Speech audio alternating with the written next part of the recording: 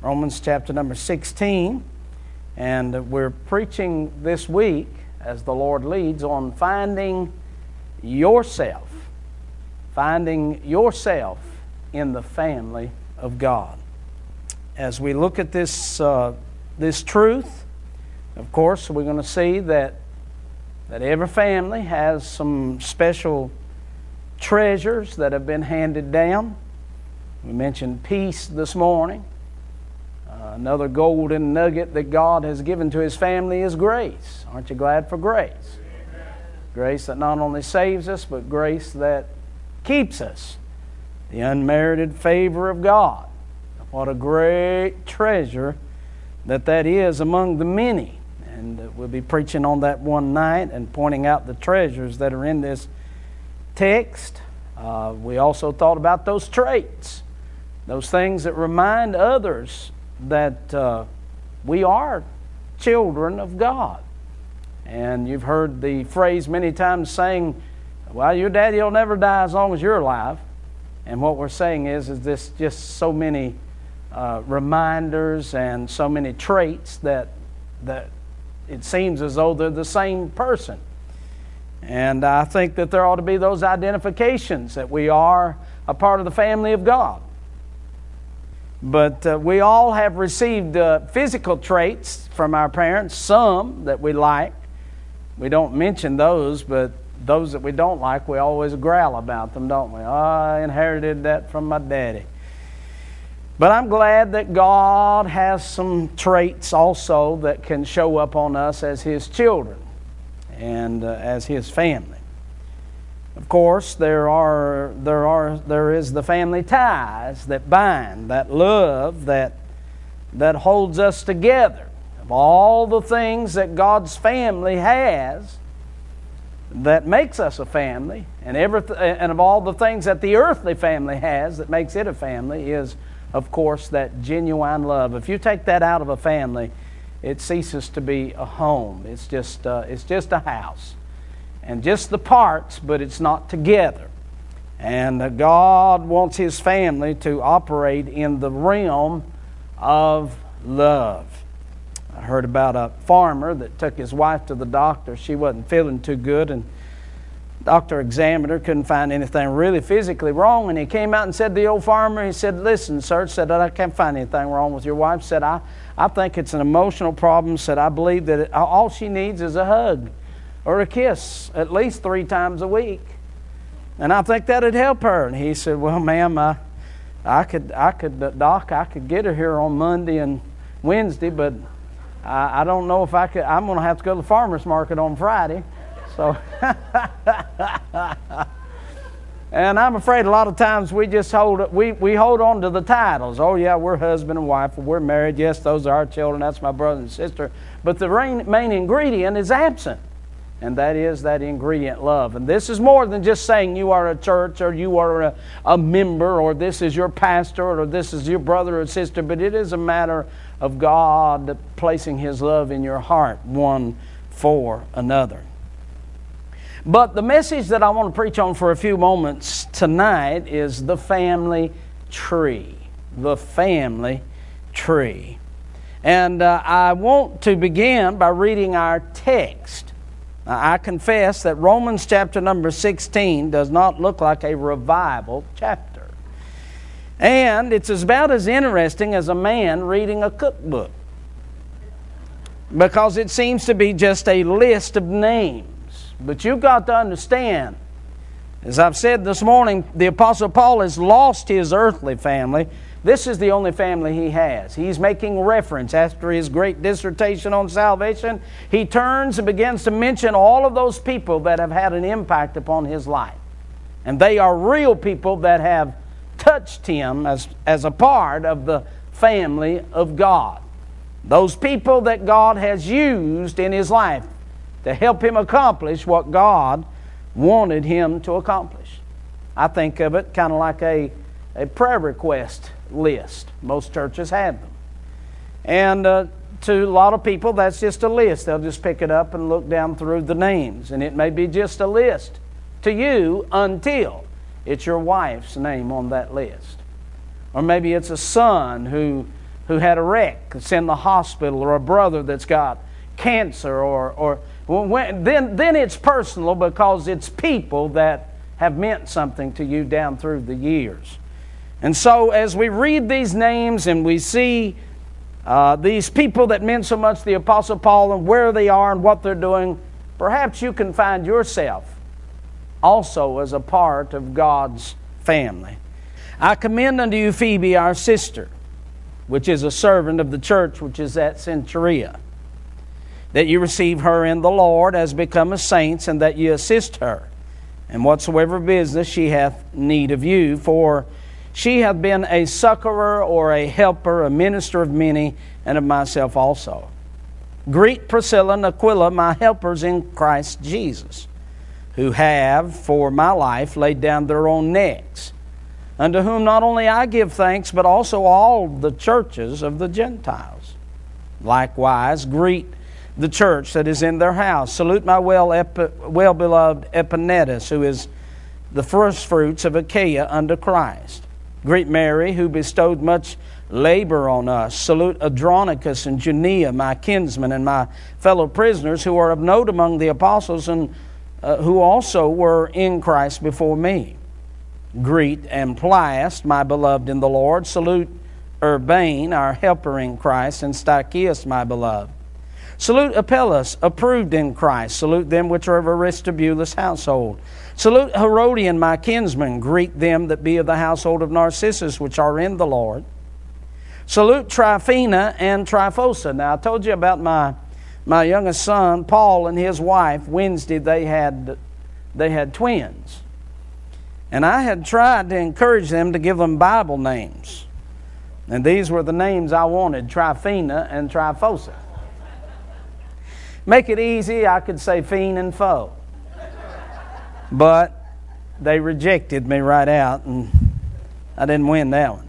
But he said, who labored in the Lord. Salute the beloved Persis, which labored much in the Lord. Salute Rufus, chosen in the Lord, his mother and mine. Salute Asyncritus, Phlegon, Hermas, Petrobus, Hermes, and the brethren which are with them. Salute Philologus and Julia, Nereus, and his sister, and Olympus, and all the saints which are with them. Salute one another with a holy kiss.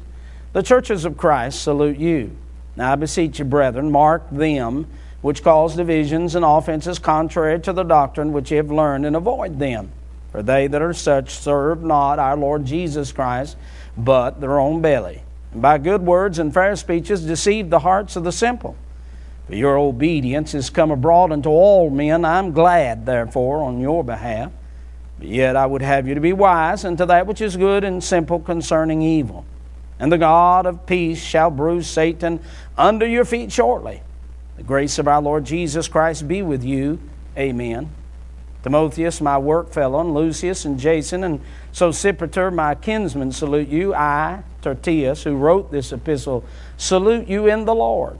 Gaius, mine host, and of the whole church saluteth you. Erastus, the chamberlain of the city, saluteth you, and Quartus, a brother. The grace of our Lord Jesus Christ be with you all. Amen. Now to him that is of power to establish you according to my gospel and the preaching of Jesus Christ, according to the revelation of the mystery which was kept secret since the world began, but now is made manifest by the scriptures of the prophets, according to the commandment of the everlasting God, made known to all nations for the obedience of the faith. To God only wise be glory through Jesus Christ forever. Amen. I'm looking at the family of God in Romans chapter number 16. And what I want to emphasize is the matter of the family tree. Every family has a tree that represents your genealogy. And all of those leaves on there will show you your family, your relatives, those that are kin to you. And you will be able to trace them back to a root, to a specific mother and father back in the generations through which all of these family members, however large it may be, came from, and we call that our family tree. And the fact that you have descended from that same person qualifies you to be blood kin or of some relation to those other people, as I say, that are on that tree also. And I notice here that in chapter number 16, this matter of Paul's family is also a matter of a family tree. God's family. You see, as I said this morning, there are two families that God instituted in this world. Everything He's ever done, He's done through these two families. One, everything physically He's ever done, He's done through the earthly family, the human family. The other, everything He's ever done spiritually, He's done through the heavenly family or the family of God. One comes through Adam, that earthly tree. The other comes through Christ, again, that divine tree. And all the human family brings its origin back to and traces it back to Adam. But all of God's children must take their origin back to Christ. And there can be nothing that stops anywhere between you and Christ, or you're not a part of the family. Because that's the tree through which all the family, and in which all the family resides. Now, there are three things I want to say to you simply before dessert. Three things about this family tree. First of all, I want to emphasize what I call the base of this tree. The beginning of this tree. The start of this tree. Isaiah 1:11 said, "And there shall come forth a rod out of the stem of Jesse, and a branch shall grow out of his roots." Revelation 22:16, "I, Jesus, have set mine angel to testify unto you these things in the churches. I am the root and the offspring of David." In Romans 15 and verse 12, "There shall be a root of Jesse, and he shall rise to reign over the Gentiles, and in him shall the Gentiles trust." And here's what I want you to see is that Christ is the beginning of this family tree. It all starts in Him, and you cannot be a part of the family unless you come through Christ. In other words, He is the root of this tree, He's the shoots on this tree, and He's the fruit of this tree. Jesus is the Lord of this tree, He's the life in this tree, and He's the limbs on this tree. Jesus is the beginning of this tree, He is the branches of this tree, and He is the budding of this tree. Jesus is the essence of this tree, He is the energy of this tree, and He is the expression of this tree. And if there's any one thing that you find as you read Romans 16 that connects and brings this family together, it is all of the mentionings of Christ, in Christ, by Christ, and so forth. This is a Christ-centered tree, without which this family would not exist. The family of God. Now, when I think about the starting, the base, and the beginning of this tree, I realize that the only way that you can get into a family tree, in the natural sense, is that you must be birthed into that family genealogy. You just don't ho-hum one day and say, you know, I just think I'll jump out of this family and I'll jump into that family. I don't like this bloodline, I like that bloodline. And my genetics and my past are not too good. I think I'll plug into the genetics of their past. It doesn't work that way. You are born into that family, and you cannot change that birth. You cannot change the DNA that flows in your veins. It comes as a result of a birth in Christ. And look, if you will, in verse number 1. I want you to see how this this birth must be in Christ. He said, I commend unto you Phoebe, and he uses this word, our sister. Then, if you look down in verse number 14, he talks about the brethren. Verse number 15, again, he talks about his sister. And then in verse number 17, he mentions the brethren. And verse number 23, he mentions Quartus, a brother. I was interested in this brother and sister matter.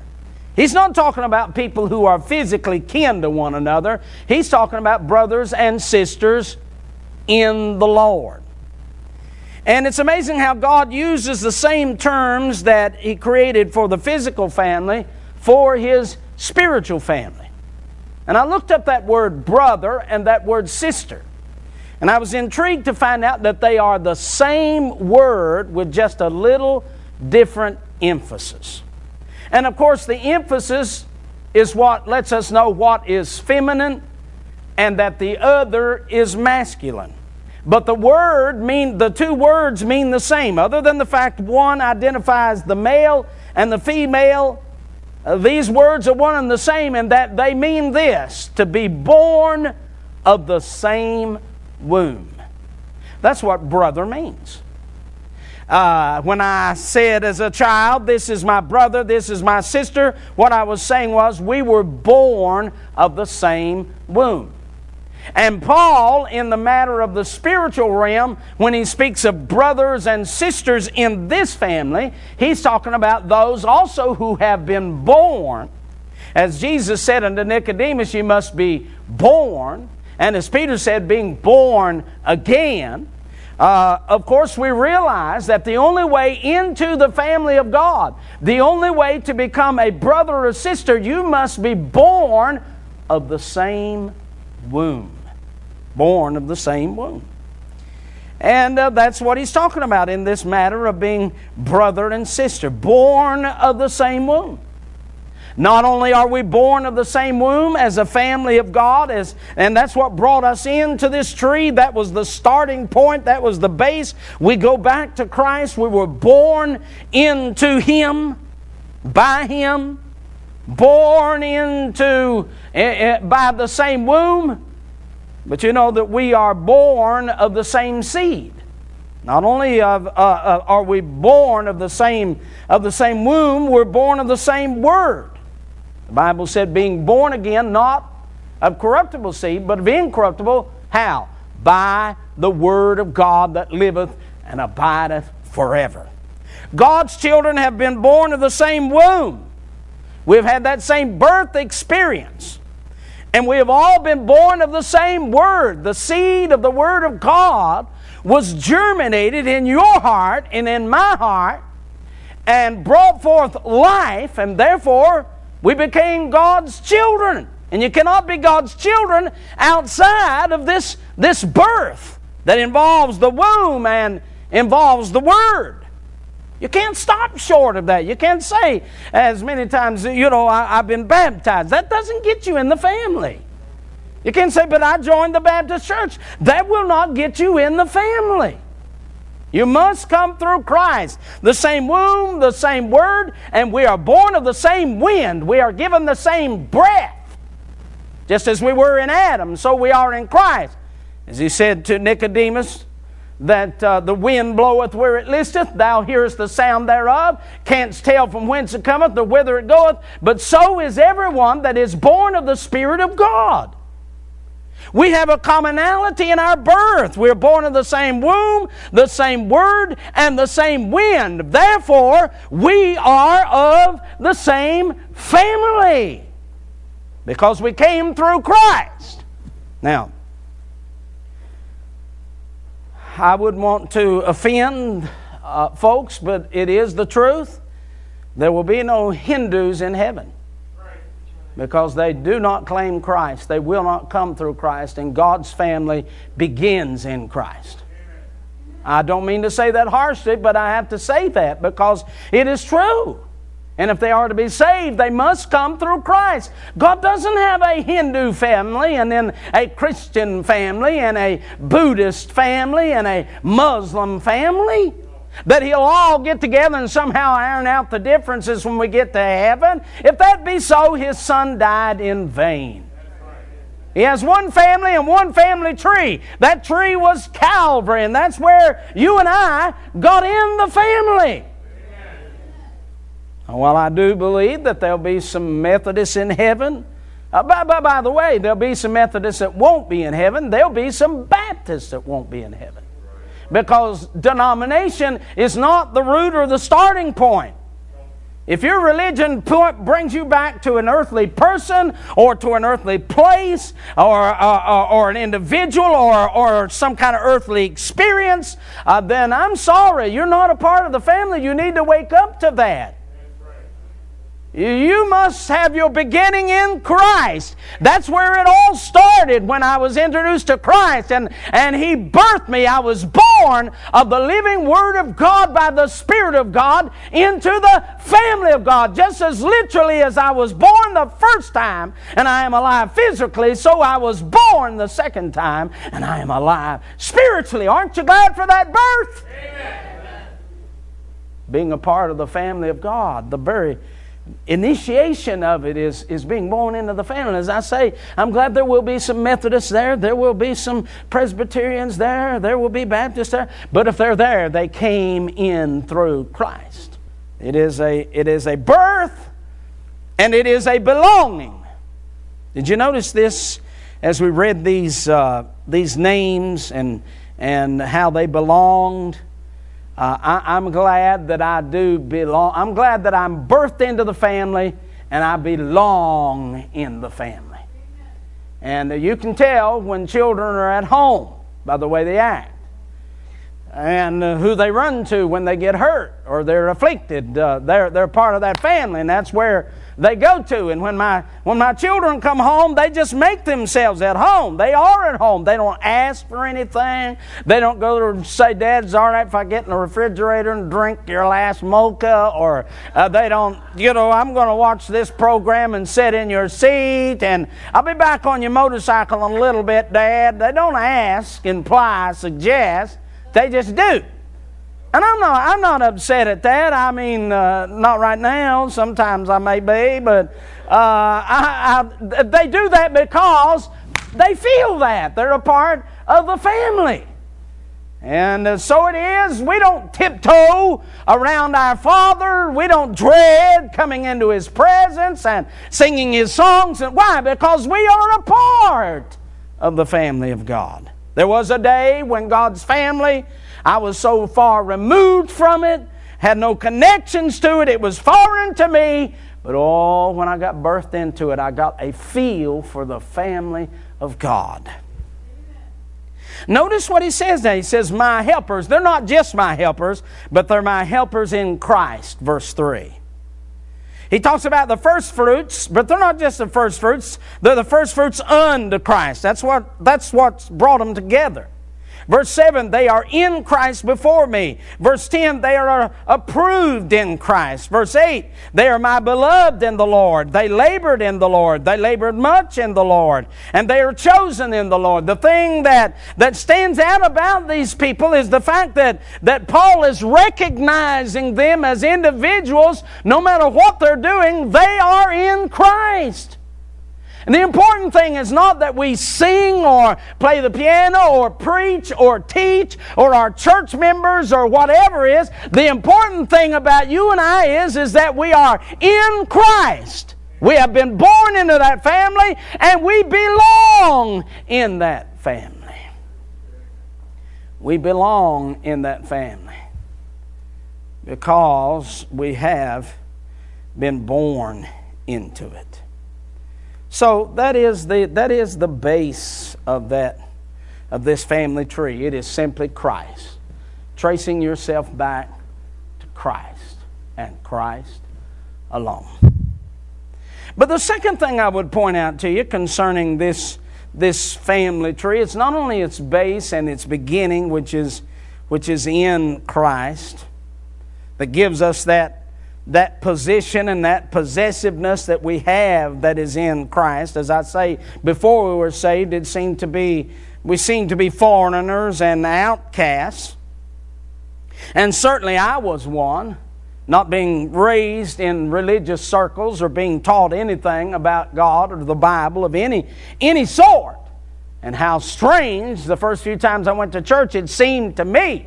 But when I got born into the family, what a difference it made, as it gave me a warm welcome by my birth and by the Spirit of God. I'm not just talking about people welcomed me. I'm talking about my Father made me welcome into His family. And what a blessing that has been for 41 years. And I began to possess what God had given to His family.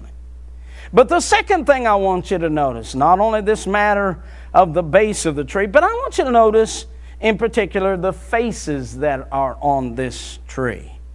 Every family tree has faces on it. And in this case, it's mothers and brothers and sisters and husbands and wives and children. They are from Corinth, they are from Achaia, they're from Rome, they're from Centuria. They're called servants and succorers and helpers and laborers and fellow prisoners and work fellows. But the important thing is as Paul calls out these names, as he talks about Phoebe and Aquila and Priscilla, and as he talks about Rufus, and as he talks about Andronicus and Junia, as he talks about Julia and Nereus and Olympus, and as he talks about Quartus and Erastus, he's not talking about fictitious people. He's not talking about people who he wished existed. But he's talking about real people. These are people that he had made contact with in one sort or another, and they had left a major impact upon his life. So much so that he inscribes their name in this little chapter, and 2,000 years later, of all the people that existed in that day, we know these 33 people by name. Because they were such a blessing. They were a part of Paul's family, and they were such a blessing to him in many ways. Real people who are being remembered for their reactions and their doings and their blessings in Paul's life. Whether it is Priscilla and Aquila laying down their life for him, or whether it is one man who accommodated him, became his host, or whether it is those ladies who labored so much and labored in the Lord. All of these people were real people that had some aspect of effect in the ministry to Paul's life. Now, as I said in the beginning, finding yourselves in the family, it is very urgent that we don't have any hobo family members. You know what a hobo is, don't you? He just goes from train to train. Carries his little stick on his back, the little red flag, the little red sack, and that's all he's got in is a piece of bread, and he ain't looking for a job, he's looking for a handout. Now, sad to say, in many churches, and I realize I'm preaching to the choir, you're here on Sunday night, but in many churches there are large portions of those people that are members that are hobos. In other words, they don't know what keeps the lights on because they don't tithe, and so they don't really have a part in it. They're just here enjoying what somebody else paid for. They don't know these floors get vacuumed. They just imagine they always stay clean. Church never gets dirty. And they don't know, if the preacher preaches a good sermon, oh, well, that was a good sermon. But they've spent no time in prayer for him.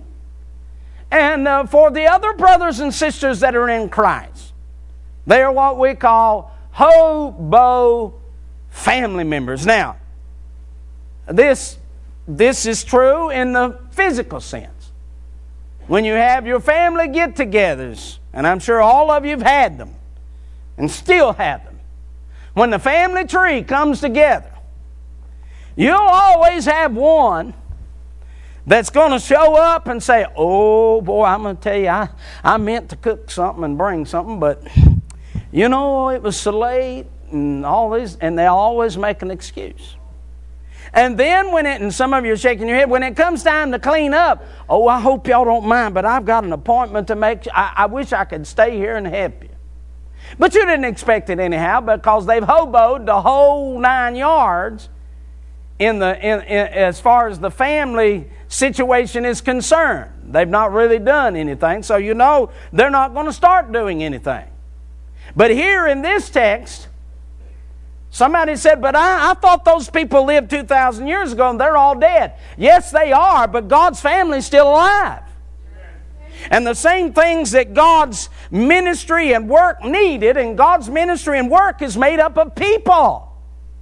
And He doesn't send angels down here to do the praying and the giving and the witnessing and the cleaning and all that stuff. He uses family to do that. That's why He saved you, for the family's sake, and to get sinners into the family. So as you look into this text, it should be your prayer. Lord, I realize that Priscilla and Aquila is dead and gone, but would you let me be the Priscilla and Aquila for this church? And I realize that Rufus is not around to labor, but Lord, I'd like to be that Rufus in this church. And Lord, I realize that Gaius is not here to be the host and be kind and make people feel welcome, but would you let me be the Gaius for this church? And so on, the family members who will engage in what needs to be done for the family's sake, because it's the family of God. And as long as God's family is here, the reason why God's family is here is because God wants to birth some more children, and He's going to use us to birth them through His Word and His Spirit. But we have to be the faces that are willing to be used of the Lord, instead of sitting back and saying, oh, well, you know, I really don't have anything to do. I want to tell you something. I would not utter those words, because if God has never given you anything to do, I doubt you're part of the family.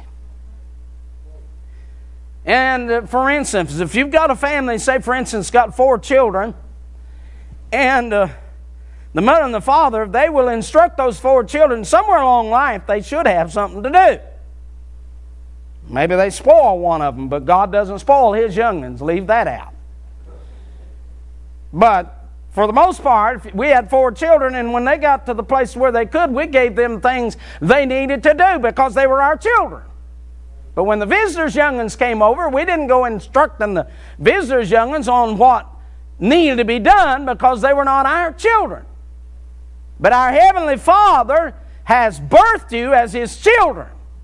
And He wants more children, and He wants to use you and me to be the instruments through which He can bring others into the family of God. But you can't be the hobo family member. And may it be in your heart. You say, well, but look at me, how old I am. Doesn't make any difference. God has you here for a purpose. All you need to do is ask Him what that purpose is, and it will be a very needed purpose. If it's nothing but secret prayer, or if it's just coming and being a blessing to somebody else, but you are one of those faces. And as Paul Vance Havner, an old preacher of days gone by, from the mountains of North Carolina, spoke of, he preached a message on faces in the fire. And he said when he was a child, the only thing they had was the fireplaces to warm the house. And he said at nighttime you would pull your chair up to that fireplace. It would get to blazing with the backlog in there. And he said, you never looked into that fire very long until faces began to leap out of those flames. And most of the time, it was faces of people who meant much to you but had gone on to be with the Lord. a dear precious grandmother that would rock you and sing the songs of Zion, a daddy who would instruct you and teach you in the ways of the Lord, an old preacher that came through that area and preached the gospel through which you were saved, or a brother or sister in Christ that ministered to you in your time of need, and different faces that seem, and isn't that true in your life? It is true in my life. I'm not where I'm at 41 years old simply because I have pressed on by myself. If I am anything, it is because God has given me wonderful family members at different times of my life when I really needed ministered to in certain ways. And they have these gifts and these abilities. And now, many times I'll be driving down the road, and it's kind of like looking into the fire, and thank God the memory will bring out those special people who had an effect on my life. And I don't know about you, but I don't want to live as a person that's just had a title. Oh, he was a preacher or he was an evangelist. But I'm going to tell you something. When they lay me out, I want folks to walk by and look into my face, and I want my face to be a face that they will remember down through the rest of their days as someone that God used in their life in a special way because they were family members. Family members. Let me ask you this question. When your pastor lays down at night, and I'm sure he does, and his flock goes through his mind, are you one of those faces that he says, thank God, I don't think we could make it without them. Thank God that you've given them to this church because they are. Now, he appreciates all of his children that God's given him to flock. But some of you have taken hold, and he knows, and he can't help but see those faces. And I'm going to tell you something. I would be determined in prayer before God Almighty that I would be one of those faces in the fire, because I would want to minister to someone else before I left this world. Faces, seeing yourself as one who labored in the Lord, one who was approved and had a good testimony, one who was close by as a fellow prisoner, one who was willing to lay down not only your energies but your life. As he talks about these people that meant so much, they were faces in the fire. They were reflections that he remembered. I'm talking about the family tree. I'm talking about the base of this tree. You must go back to Christ. You must be able to trace yourself back to Christ. I'm talking about the faces on this tree and how blessed these faces are. But the last thought that I would bring to your attention is I want you to notice with me the grace that is in this family tree. You do realize that if you're a part of the family of God, it's not genetic. It's not earned. It's not because of some family descendancy that you are a part of. It's not a coat of armors. You're not a duke and an earl and a count.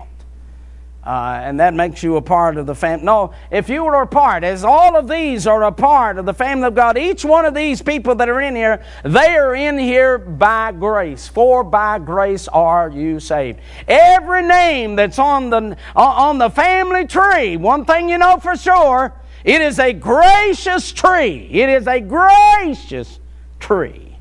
It is totally of grace. You'll not be able to point one of those names and say, boy, I'll tell you what, that's how they got. No, we all got in the same way. Saved by grace. And we recognize this because there are all sorts of people on this tree. He mentions these names with a variety of social status and standings. Some of them are Greeks, some Romans, some Jews, some Corinthians. Some of them are slaves. Some of them are, one seems to be a mayor or a steward. Others seem to be poor. Some seem to be rich. But the truth of the matter is, none of them were rejected. If they came to Christ, they were born into this tree. And aren't you glad that there's no sinner that's ever rejected But they are born into this tree. If they will come to Christ, they can become a part of the family, the greatest family this world's ever known, the family of God. It is a gracious tree. I'm talking about seeing yourself in the grace of this tree as far as how gracious it is. Of all of our differences, the one thing that brings us together is the fact that we are in Christ by grace. No grading. Had a member of my church in North Carolina where I pastored, and he had an apple orchard, and sometimes I would go up there when the apples came in, and they would pick those apples, and then they would begin to grade them. And some would be the number one, grade A apples, and they would have to be certain sizes, and they couldn't have any bruises on them, and they had to have the stem in them and all of that. And of course, they went into one place, and they were sold for a certain price. And then you'd have a second grade, and then a third grade, and these things where these apples would go around would have holes of different sizes, and if you were a small apple, you would drop out of that thing, and you weren't good for anything. I mean, they couldn't sell you on the market as an individual apple. You were just taken, and they made juice out of you. That's what they did. They just haul off big truckloads of apples that were not good because they weren't graded high enough, but they'd make juice out of them.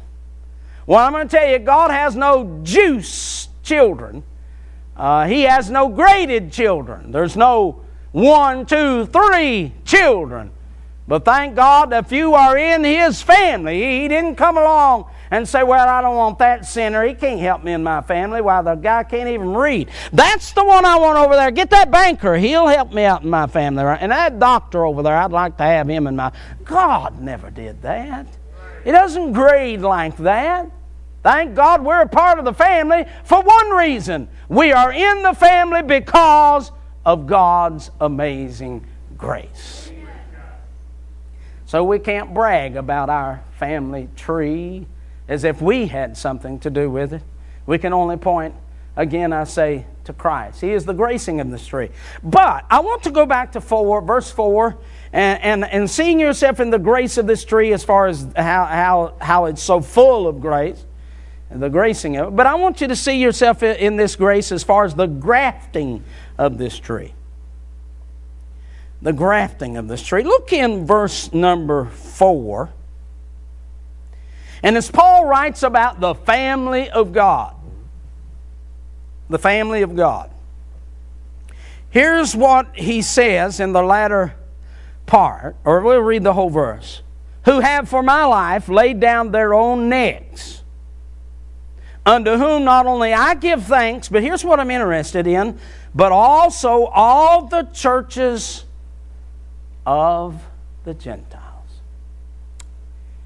Now what you've got to understand is that up to this point, all of the Bible history was about one family, the Abrahamic family, the Jewish family. And that was vital and important, of being a part of that family. So much so that by the time Jesus came on the scene, the Pharisees had elevated to the place to where they claimed almost as if they put such a claim on that earthly heritage. They said, well, we have Abraham as our father and Moses as our lawgiver.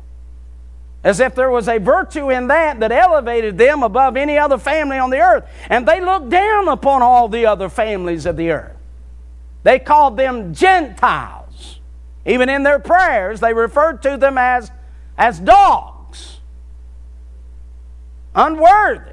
And they would not even associate with the Samaritans, who were noted to be half-breeds, because the Assyrians had taken some of the Jews out and brought in some of the Gentiles, and they married in and mixed in, and they scorned them because they were not pure blood as far as Jewish was concerned.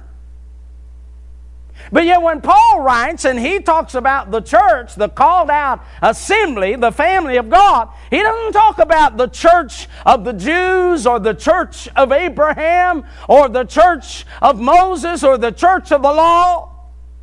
This must have turned the Pharisees inside out. As a matter of fact, it's what made them so mad at him. So mad at the Apostle Paul. He said the churches of the dogs. The churches of the Gentiles. If you look up that word Gentile, the word Gentile is at the base of the root of that word is where we get our word heathen. Heathen. It means to be uncouth, to be untrained. It means to be of a lesser sort. Means to be barbaric. All of those degenerate terms that were referred to a certain sect of people that are of low class. They said they are Gentiles. We would call them heathen. Have you ever used the word heathen? If you've got young'uns, you have. Haven't we all? Don't act like a heathen. You're acting like a heathen. One preacher said he told his boy, he's just 5 years old, said, son, you're acting like a renegade. Said he's down playing with the toys. He looked up and said, Dad, I ain't no renegade. I'm a heathen.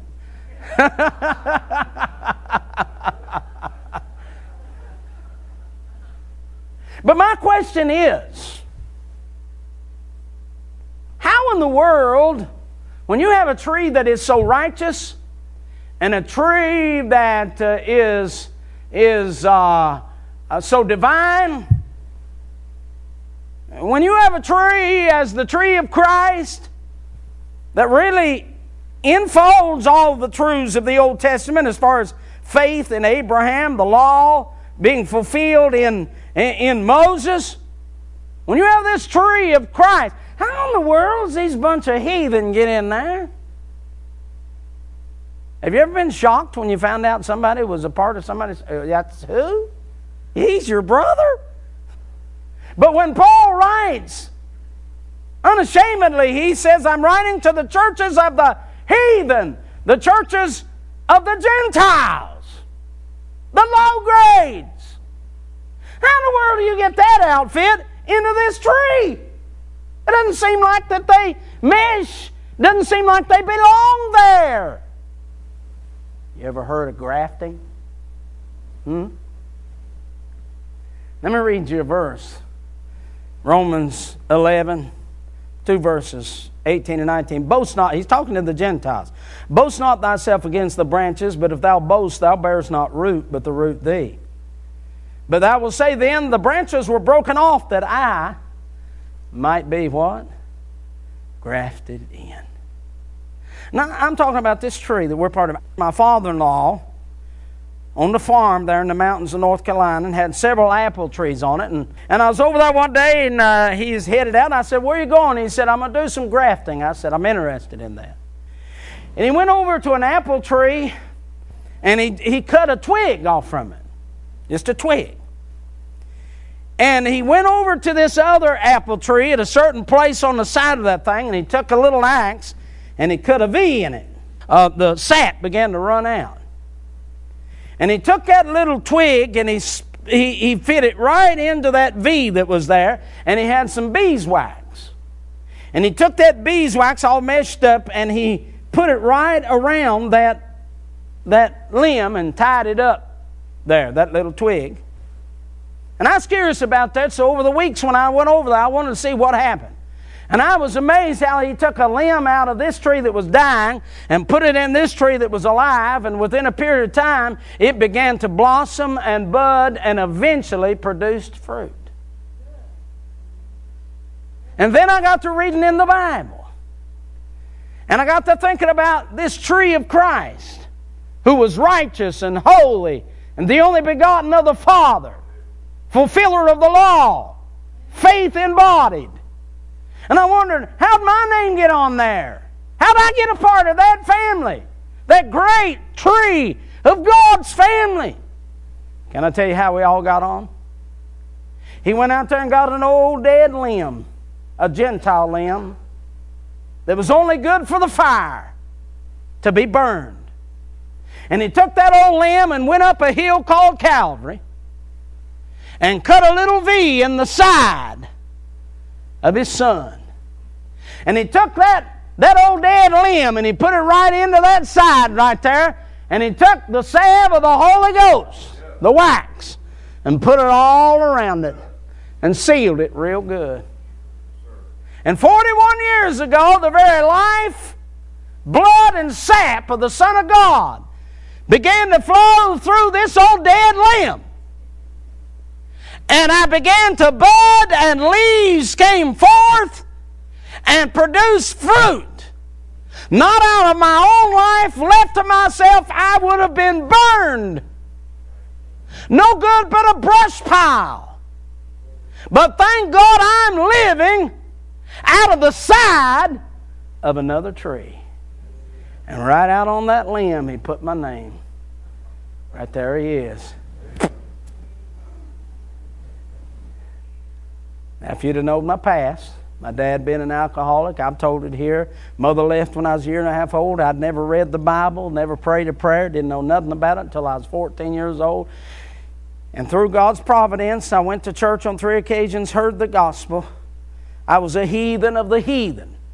The area that I lived in West Virginia, I lie you not, there were no good families there in that area as far as that you'd want to raise your children. But yet even their children were not allowed to come to my home because they knew what went on there without a mother in that home. And we were nothing but brush to be burned, I was sure. I was a heathen, as Paul would say, a heathen of the heathen. Until the Holy Ghost picked up that old dead limb one day and put me into the side of his Son. And much to the marvel of all those that knew my family before I got saved, I'm a part of the family of God. No longer a foreigner, no longer a stranger nor an outcast, but I am a fellow citizen of the household of faith. That's why I say to you again tonight, I am so glad that I am a part of the family of God. The Holy Ghost has just sent me to remind you of His blessed family that He's brought together out of His Son. And if nothing more is accomplished than that, it'll be a great work in our hearts. You know, Isaiah 53 tells us about Christ and says He was taken from the land of the living. The land of the living. And it says, who shall declare His generation? Now what the writer is saying is what was true in those days. If a young man died having not married and had no children, or if he married and had no children, it was a terrible disgrace to the family. That's what the book of Ruth is all about. Boaz said, I'm going to marry that girl and raise up the name of the dead. I'm not going to leave him without a name. Because what would happen is that the name of that man would be forever forgotten. Because he had no children to carry on that name. Boaz said, I'll not do that. The first child will contain. And that was the Bible way, to keep the name of the dead alive. What Isaiah is saying is what happened in the New Testament. They took this young man, Christ, whom the Jews hated, who had never married and had no posterity and no children. They took him from the land of the living, took him to a cross and crucified him. And what they said was, this is the last we'll hear of this name. We're done with this name. Who's going to call this name out anymore? He's died a curse on the cross. He never married. He had no children. He has no posterity. We are forever ridden of that name. He'll have no family tree.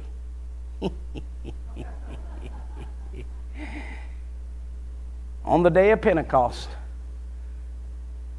Peter preached, and 3,000 babies were born. And you know what the first name was that they heard? And the name that becomes so precious to them? You know what it was? Jesus. That's what he preached to them just before they were born into the family, while they were being birthed into the family. He said, this same Jesus who you have crucified, he hath made both Lord and King. Just a few days later, 4,000 babies were born. And the name that was so dear to their heart was Jesus. 7,000 babies left Jerusalem in a matter of a few days. And all they could do was holler out, Jesus, Jesus, Jesus. Sweetest name I know. Fills my ever longing, keeps me singing as I go. You see, what this thing's all about is declaring His generation. And boy, isn't that true? That there's no name like Jesus to His children. It's the name that is upon our tongue. And I'm going to tell you something. The thing that separates religion from salvation and true family of God is when men begin to emphasize any other name for any other reason, any other name than Jesus. He is that name that is upon our tongue, and we declare His generation. For there is none other name under heaven given among men whereby we must be